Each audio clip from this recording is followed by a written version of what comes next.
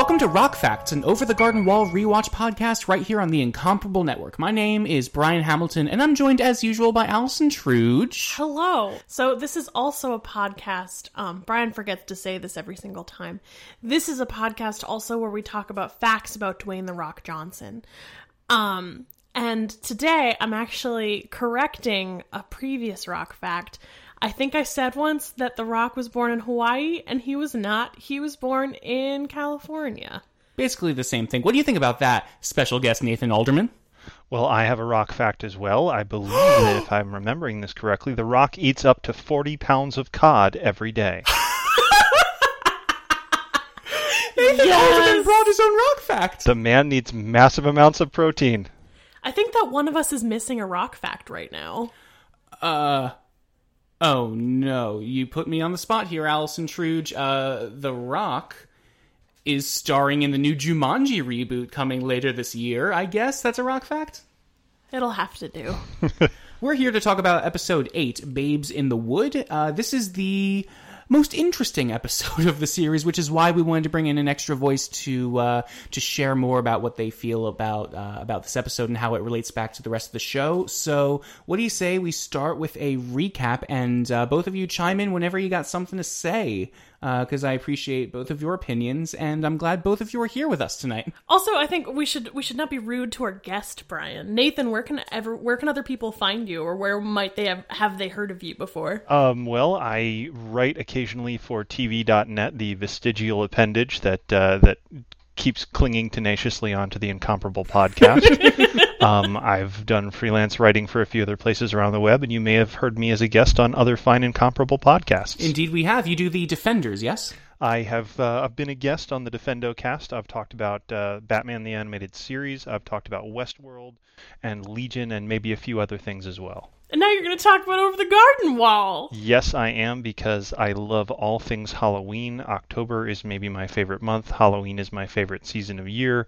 I grew up reading Ray Bradbury, so this miniseries was right in my sweet spot. Yeah, it's such an excellent way to celebrate the season. It's one of my favorites, too, because it's so easy to watch, but there's so much packed into it because it's so episodic. It is 10 episodes in, an hour and a half? And I know I harp on that all the time, but it makes it so special that Over the Garden Wall exists in the form that it does. And this episode is kind of showing off because it's 12 minutes long, and the vast bulk of the middle is adorable cartoon romps, because they don't need that time, because the opening minutes and the closing minutes of this episode are perfect bookends that are just packed with meaning and importance. Exactly. That's something I've been thinking a lot about, watching how each episode begins and ends over the past few episodes, because a bunch of weird things have happened that make this episode in particular very important setup for what happens at the end of the series. And the way that it starts, just like the previous episode after Beatrice's betrayal, there's just a shot of Beatrice looking around for Wirt and Greg, and it's really, really great. Yeah, I will say that something that I've noticed in rewatching this way, which I've never done before, where like Brian and I will rewatch an episode before we record. It's interesting because I actually think that this episode in particular kind of starts and stops in a weird place. Not like a bad place. It's just that, like, when I think of this episode, I think particularly about Cloud City, and I don't think about the context necessarily that surrounds it. Because I think the series as a whole kind of meshes together for me into like a gradient instead of actual episodes. So where do we start off on this one? So Beatrice is looking around for Wirt and Greg, and then we get one of the most adorable Greg moments, if only because Wirt is so miserable, it makes Greg that much sweeter, where he goes, home. This episode starts with a great sight gag of a fish fishing in a boat, and you're wondering, what is the fish going to catch? And that's an amazing setup for how the episode is going to end. Wirt, apparently. This is also in your Over the Garden Wall bingo, another vignette from the very beginning finally paying off with a little character that we get to meet in this episode, the fish, who doesn't have a name. The fishing human? The human fish? I guess that's what Wirt is at the end of the episode. So they're rowing in an outhouse? Yes, it's very cute. The oar is a guitar. And the outhouse looks a little like a coffin. Yeah. Which is always kind of interesting to note. Yeah, absolutely. what a weird shape for them to be sailing in.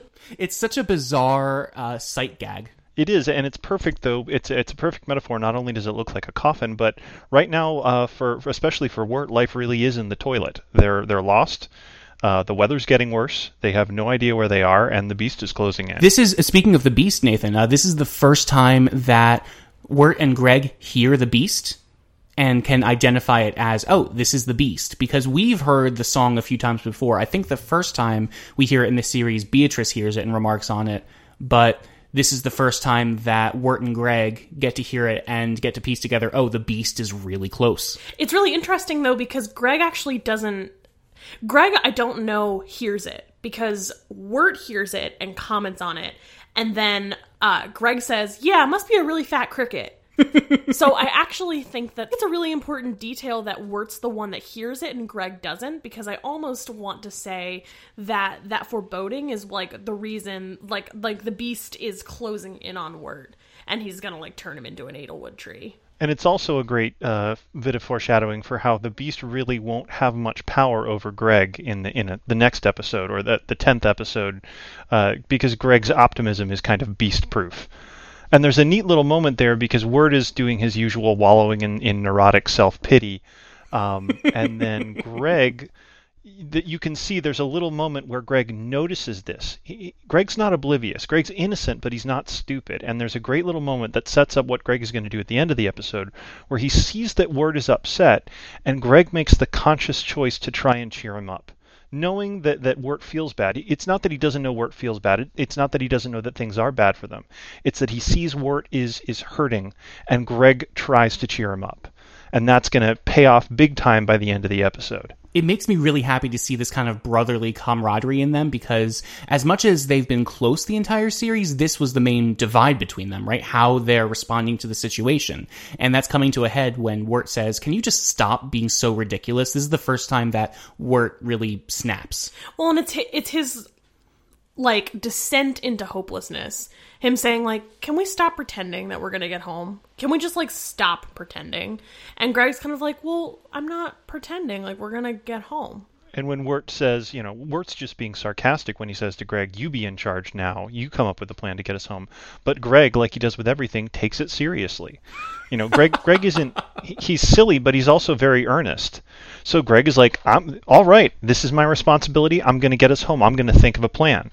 And again, that's going to have a really beautiful and kind of tragic payoff by the end of the episode. It reminds me a lot of, I forget which episode it was, but when Wirt mentions that you can do anything you want, and he goes, wow, that's a lot of power, and then runs with the power thing for a few minutes.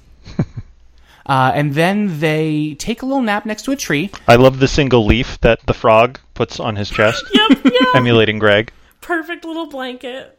There's a moment where... So, Greg's love for Wirt is apparent to me in a lot of ways in this episode, as we'll see, but in one really particularly resonant one for me was when he brings over his own pile of leaves for Wirt and covers him in leaves and then has some for himself too. And of all the ways that Greg could show his love for Wirt in this episode, that is one of the sweetest and most innocent, especially because at this point it's very, very obvious that Wirt doesn't care. So he's not going to, go to the effort of keeping warm for a sleep he's probably not expecting to wake up from. Because he already has submitted himself to the beast. He's like, well, the beast is going to get us. Let's just fall asleep underneath this tree.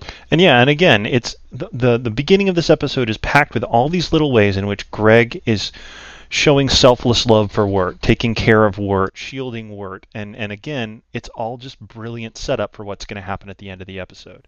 There's one other thing I want to bring up before we move on, very small, but it stood out to me this time. Greg saying you can do anything if you put your mind to it, that's what the old people say? Yeah! That's a line from Back to the Future with Christopher Lloyd. Wait, is it? Yeah, that's what Doc says all the time. You can put your mind to it. But I thought you meant that's what all the old people say. No, because he says, or what's the line back to, if you put your mind to it, you can accomplish anything. And it's very similar to Greg's line in this episode, but then he chimes in, that's what the old people say. I think that's such an interesting moment, not for the reason that you pointed out, but because I think there's kind of a dichotomy that happens in this episode where we're talking about, on one hand, childhood innocence, and on the other hand, like a kind of jaded hopelessness. And it's so funny that it's like, well, that's what all the old people say, but it's like, Wirt's jadedness is part of the reason that they end up in such a tricky spot by the end of this episode. And I think this episode makes the argument that jadedness is immature and hopefulness is ultimately the more mature, the more adult, the more grown-up way to approach these things. Yeah, absolutely. Which is an interesting dichotomy since this episode is all about themes of innocence. Right, and we've gone through the entire series with the idea that, like, Greg is just really silly and, like, he has some good ideas, but for the most part, he kind of, like, spaces out and Wirt has to take care of him. But this episode is proof positive that, like, Greg's, like, not being jaded is any of the reason that they end up actually out of the woods. As Greg and Wirt and the frog are drifting off to sleep, you get that wonderfully sappy but sweet Greg saying, "Starlight, first star bright, first star I see tonight. I wish I may, I wish I might grant this wish I wish tonight." And if it had stopped there, it'd be Disney, it'd be syrupy sweet. And then he goes, "If you don't, I don't care. I'll pull down your underwear," which I feel like it's just a beautifully. It's a little bit of snark. But it's so sweet, and it's so kid. I think it's a rhyme that people say when they're trick-or-treating, right? Yep. Yeah, it's trick-or-treat, small feet, blah, blah, blah, blah, blah. If you don't, I don't care. Yep, that's the trick-or-treat line. Which plays into what will happen in the next episode. Mm-hmm. I never even got that. Well, I mean, it's Halloween-y, right? Everything about this is Halloween, even a little throwaway gag that Greg says before he floats off into Cloud City. Although another theme that's really prevalent in this episode, I'm getting ahead of myself here. I promise we'll get to the dream in a second. But something really interesting that happens in this episode is the passage of time and the passage of seasons, because they fall asleep and it's foggy and then they wake up in the snow. So that's how we know, like, the passage of fall into winter has occurred. That's an Iron Giant season transition. It happens really fast, and it happens for, like, a symbolic reason. Exactly. And then we end up in Antarctica for some reason. No, we don't. One thing that you mentioned, Truge, about this being a dream, that there was a line that finally stood out to me in this, and I know you've told me that my theory about this episode is kind of ridiculous, that we'll get to in a minute. Ridiculous is not the word I used. Unsupported is the word I used. Because, I didn't catch this until now, Greg says, "I'm going to dream up a plan for us." And therefore he goes to Cloud City. It never occurred to me that this was a dream. It could be that Cloud City is some manifestation of the unknown. That's what I thought too. But the ways that... Okay, let's just jump in and not get ahead of ourselves. They go to Cloud City after that really, really cute nursery rhyme, my favorite line of which is, "And get Wirt home, and also me too."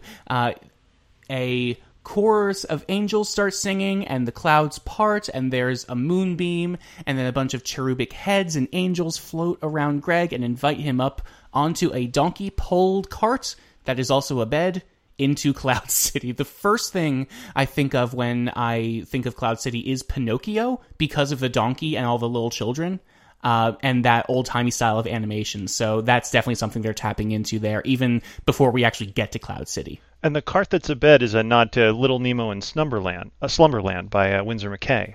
Oh, that's awesome. I didn't think about it like that. I also want to backtrack just a second, because as we're going into Cloudland, there's a song that's playing. I don't know how to pronounce this name, but it's a song called Forward Oneroy, I believe is how you pronounce this. And it talks about dreams in that, and the name Oneroy, that there is like an odyssey that happens for that, in Greek mythology, Oneroy were the personification of dreams, the son of, like, the god of night and the brothers of, like, sleep and all that kind of stuff. So it's like a Greek reference. I would not put it past the show to make a Greek reference. Absolutely not. That's amazing. And I wanted to just note briefly, that is a transcendently lovely sequence with the opera singer and the cart, drifting through the clouds in the moonlight. It is just, it stops you in your tracks. Even though this is a sweet, goofy cartoon show, that's a moment of real powerful beauty.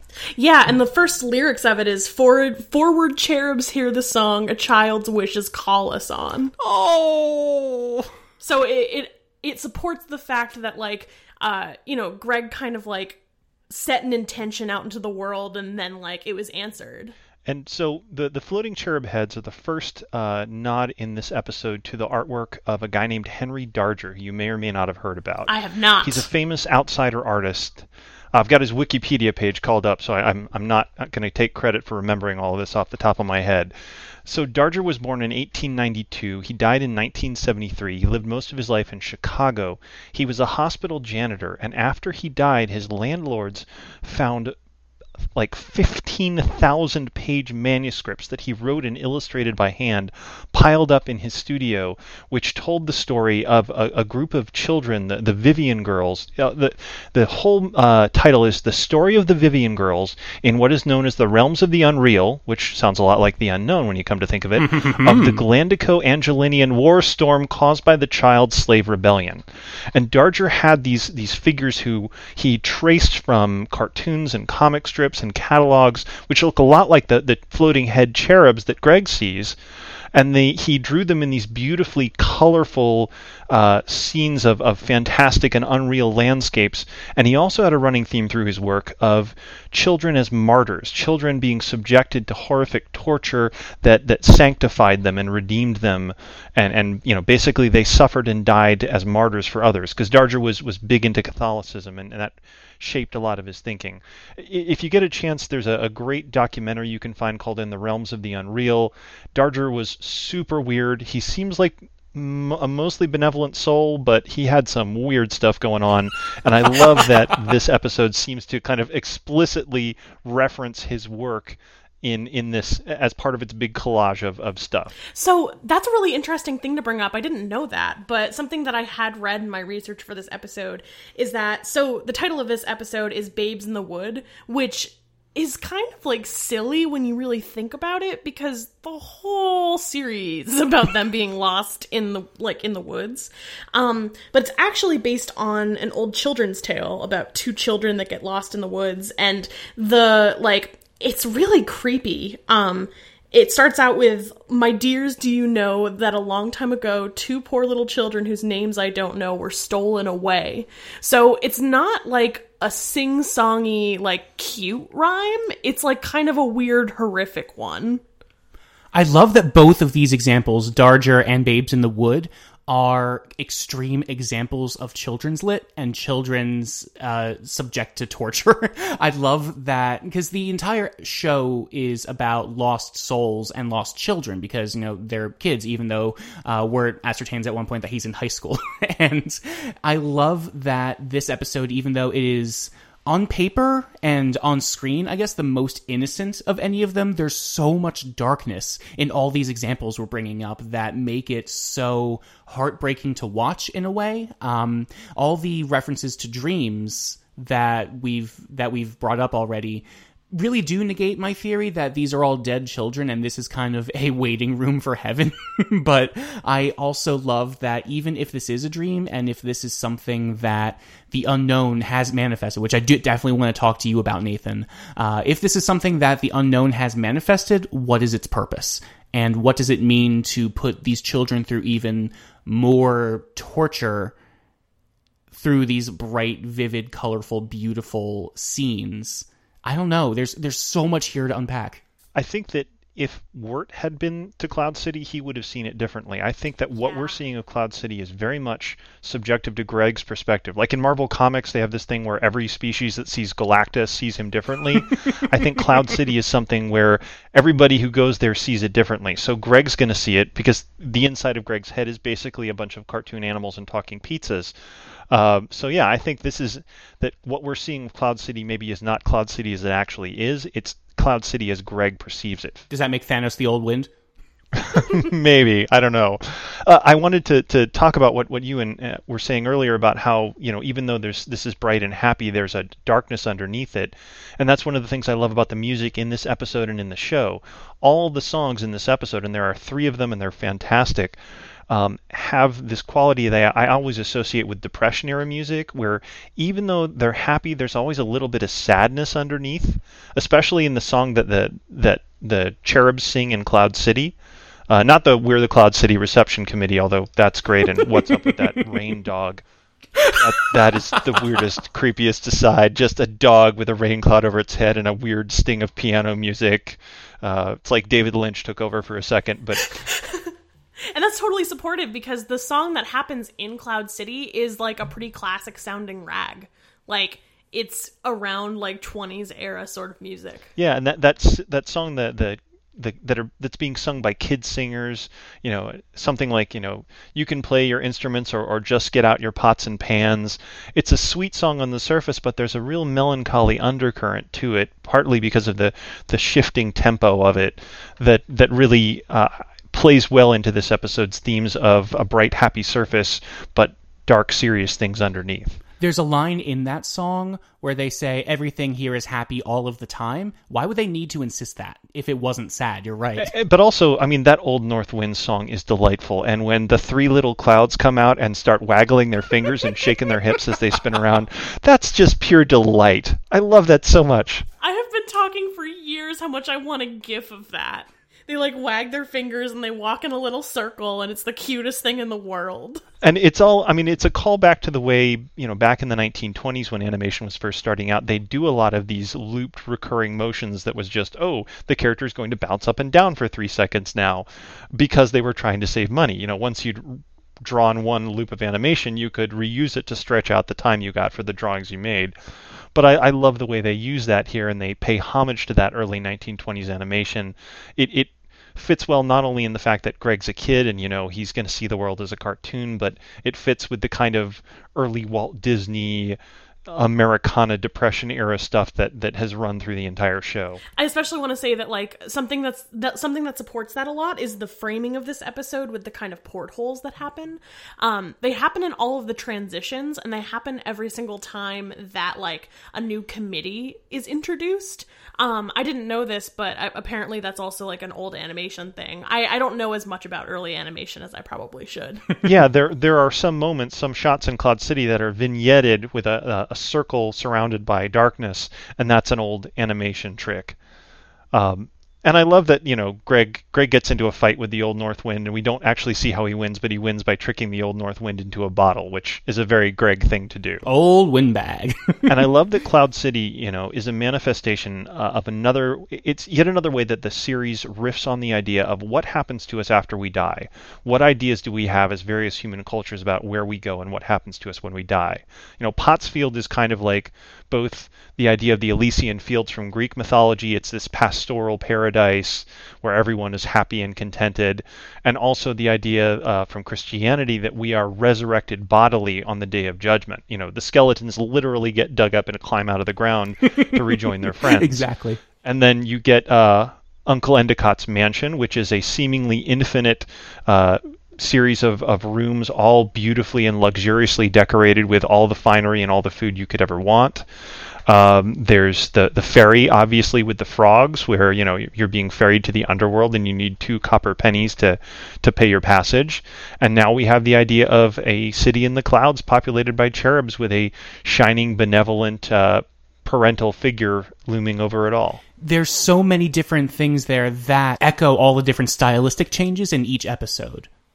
And it's something that we've talked about on this podcast a lot, actually. Like I more tied that to the idea of the unknown being purgatory, that it's got a sense of timelessness to it, because we've talked about kind of like the anachronisms as a writing element, that like Endicott and Marguerite Gray probably wouldn't have lived in the same era.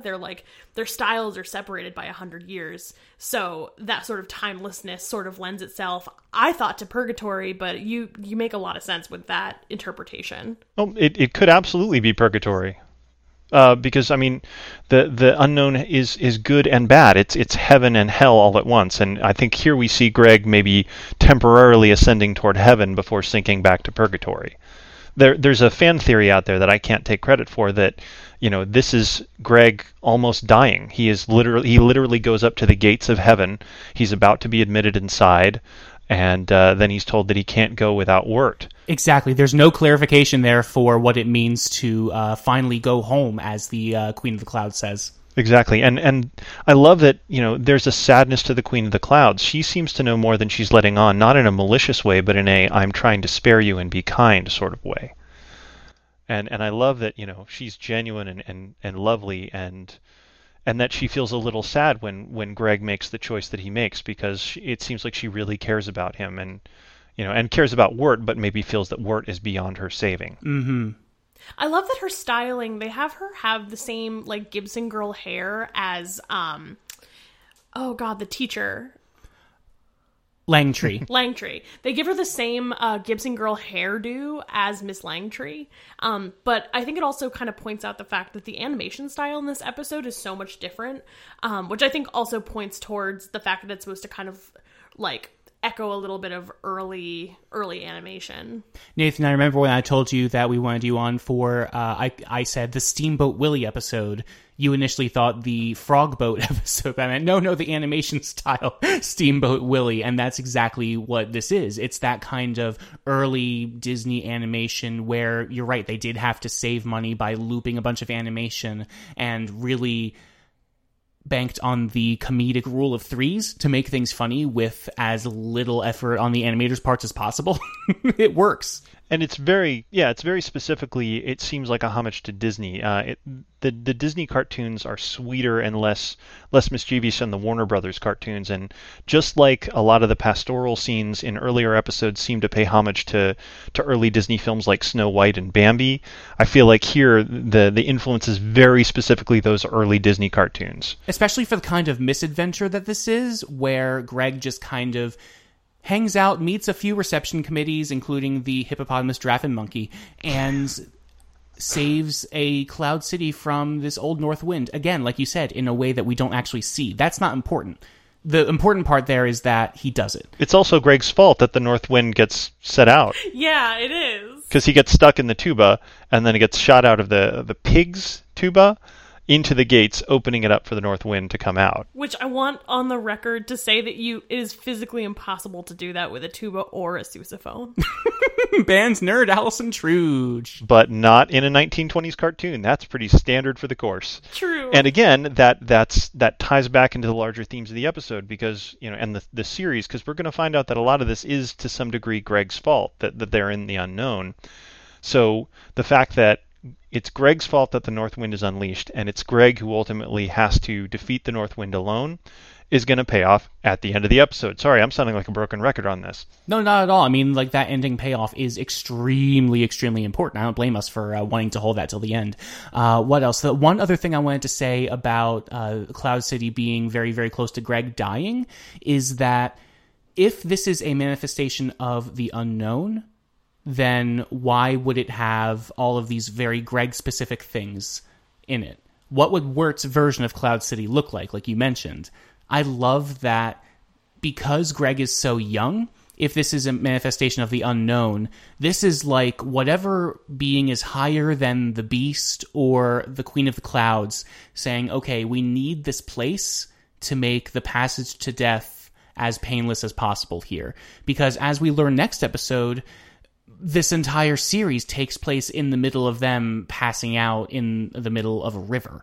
So all of these things that this higher being needs to do to make Greg okay with dying includes talking pizzas, hippopotamus, giraffe, and monkey, and a silly little villain for him to deal with in a very simple way. And I know people apparently criticize this episode for being silly and frivolous, but the silliness and the frivolous is like a setting you up for the sucker punch of the end of the episode. I don't think the episode would work as well and have as much impact as it does and feel as dark and hopeless and suspenseful as it does if you didn't have this light, colorful silliness in the middle to kind of distract you. And the beauty of the episode for me is that even though it's light and colorful and silly and it feels frivolous and weightless, everything that happens to Greg in Cloud City just reinforces the overall themes of the episode. And for a 12-minute long piece of animation, that's incredibly tight storytelling. Well, and I will say that this episode is always the one that I'll skip if I skip an episode in the, like, watching it over the garden wall, except my partner really loves this episode. I do. This episode is essential. But I remember the first time watching this episode, and every time I introduce it to one of my friends, before this episode starts, I'm like, okay, things are going to get a little weird, but I promise it goes back to normal. In that case, normal is Wirt panicking and almost dying as well, because that's where the show has taken us. The end is so harrowing. It's so stark and suspenseful and urgent. I mean, Greg is the light of the show, and when he vanishes and Wirt is alone and desperate, it just, there's no music, there's just the sound of the wind and Wirt desperately running, searching for Greg, hearing his voice in the distance. It's so powerful, and it's such a gut punch, even though it ends kind of on a running gag that pays off from the beginning of the show. It's still so stark and so moving, and that's because of all the light, funny stuff that gets set up. And I love that. Can I spoil the big twist at the end now? Yes. Unless we have anything else to say about Cloud City, go right ahead. Yeah, so the twist at the end of the episode is the Queen of the Clouds says, Greg, you can go home. Greg says, great, I'll just go get Wirt. Queen of the Clouds says, no, you can't. The beast already has him. And Greg makes a different wish. And the wish is to trade himself for Wirt to the beast. And the episode ends with Wirt waking up as Greg goes off happily chirping, in his usually enthusiastic way with the beast, who, the beast, God love him, poor guy, does not know what he's in for with Greg. He's finally met his match, to some degree at least. So in that moment where Greg says goodbye to Wirt, he says, take care of George Washington for me, or whatever name he comes up with. Take care of George Washington for me. Nothing. Okay, bye. He says, okay, I have to go now. Goodbye, Wirt. In the most flat way that Greg knows how. And even though it's optimistic, those three very, very, very simple lines that he has underscore how dark what is going to be happening is. Because he's Greg. He's always optimistic. He's always happy. And then this is the lowest he can get, which is, okay, goodbye. Yeah, there's a little sadness in his voice, because you can tell, I don't know if he's scared, he just knows that what he's done has a lot of weight, and he's doing it because Wirt told him he was in charge and he had to think of a plan to get them home, and that's what Greg has done. He's thought up a plan. It is the most horrifying, sad possible plan, but I like the fact that even as we still have hope, because he's Greg. And nothing phases Greg. Nothing can beat Greg. Nothing can stop him from being cheerful or smiling. So I love that there's that little tiny gleam of hope even as things get super dark. And yeah, I feel like this whole episode explains who Greg is. Greg isn't just some silly, sweet kid with, non sequiturs in his pants just like candy that he just tosses out everywhere. Greg is eternal optimism, and he's not stupid and he's not blind. He knows that things are bad. He works hard to be happy. It's a choice he makes every single day and every single moment in interaction, because maybe he doesn't know there's an alternative, but I think he has some vague idea that there's an alternative and he doesn't like it. So he chooses to be happy, and that happiness gives him strength and courage and makes Wirt a better person, because what picks Wirt up ultimately out of his funk and gets Wirt to tear the Edelwood off that's growing on him is the thought of losing Greg. It's a reminder that, Wirt is responsible for Greg, just as the woodsman says in the very first episode, and that's what gets Wirt up and gives him a reason to live. Ultimately, it's that, Greg is Wirt's reason to live, and this episode reminds him of that by taking it away from him. Of course, Greg needs to know that there is some sort of alternative. His brother is the embodiment of the alternative, is to mope.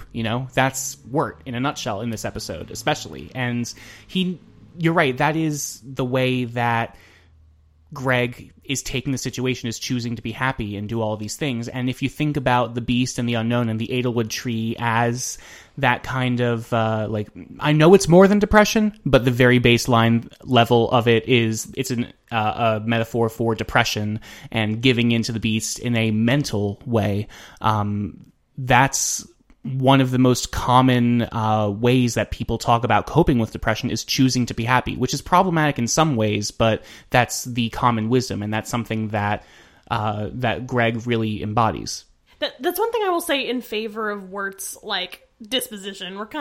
We're shitting on Wirt right now. Oh, I shouldn't have sworn. I'll bleep it out. It's fine. Go ahead. But I also think that like Wirt is kind of faced with a really hopeless situation, and also like he's the one that's been put in charge, and he talked to the woodsman, and the woodsman at the very beginning of the show is kind of like, you're responsible for your brother, and he's kind of like at the end. And I think something that this episode does for me, which definitely doesn't it doesn't oppose what we've been talking about this whole time, is that like Greg was able to kind of look at the situation in a new way, not only to say that like you don't have to be jaded to solve a problem, or like being a jaded adult is oftentimes people's downfalls, but that like Greg was able to solve the problem in a new way. Exactly. And he was able to solve that problem in a new way that sets up a nice cliffhanger. I always like to think about the fact that this was aired in 2-episode chunks, so this would have been the end of the 4th night of Over the Garden Wall airing, which means that you're left on this intense cliffhanger until the next day. But then you wind up with, again, depression metaphor happening here. Wirt realizes that somebody he loves is in trouble and throws off the shackles of depression and then springs back into action and stops moping to find Greg. Yeah, Wirt throughout the series is his own worst enemy. Whenever he is lost in his own head or getting in his own way, he's stuck. He only becomes heroic throughout the series, especially like in Songs of the Dark Lantern, where he rides off into the dark, does what he thinks is rescuing Beatrice from the woodsman, when someone he cares about is in trouble. When he can get outside his own head, when he can stop dwelling on his own problems and focus on helping other people, which might be a metaphor for how one copes with depression, then he becomes the best person he can be. And that's ultimately what he's going to end up doing. In episode 9, we're going to see how much he gets in his own way and how much he sabotages himself. And in episode 10, we're going to see how caring about other people is the thing that helps him get over that and become his best self. Mm-hmm. Do you remember at the end of episode 6 on the frog boat where Beatrice says, "Wow, it sounds like you're kind of a loser back home, but here you're a hero"? That's part of Beatrice tapping into that exact same thing that you were just talking about, and trying to convince Wirt to stay, because that's who he wants to be. When he can get out of his own way and when he has someone to fight for, then that's when he springs into action. And I would argue that at the end of the series, that person to fight for is at one point Sarah, because of the tape at the very end.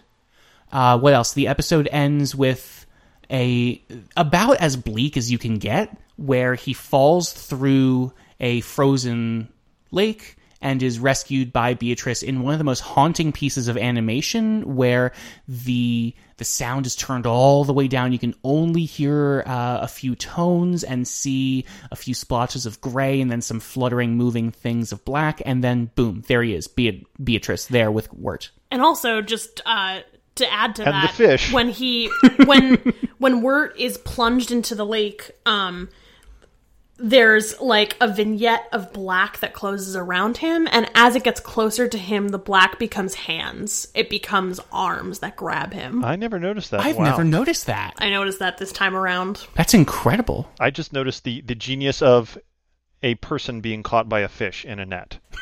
Yes, absolutely. So great. I also want to go back and compare Wirt passing out in the middle of this lake to Wirt and Greg passing out in the middle of the lake, or the river rather, in episode 9, and the splotches of black that open up the series. Yes, I was going to say there are those splotches of black that, and this seems to be a deliberate callback to that. And then it ends on a very, very, very long shot of the three of them in that boat, seeing that everywhere around them is covered in snow and fog and gray and no color whatsoever.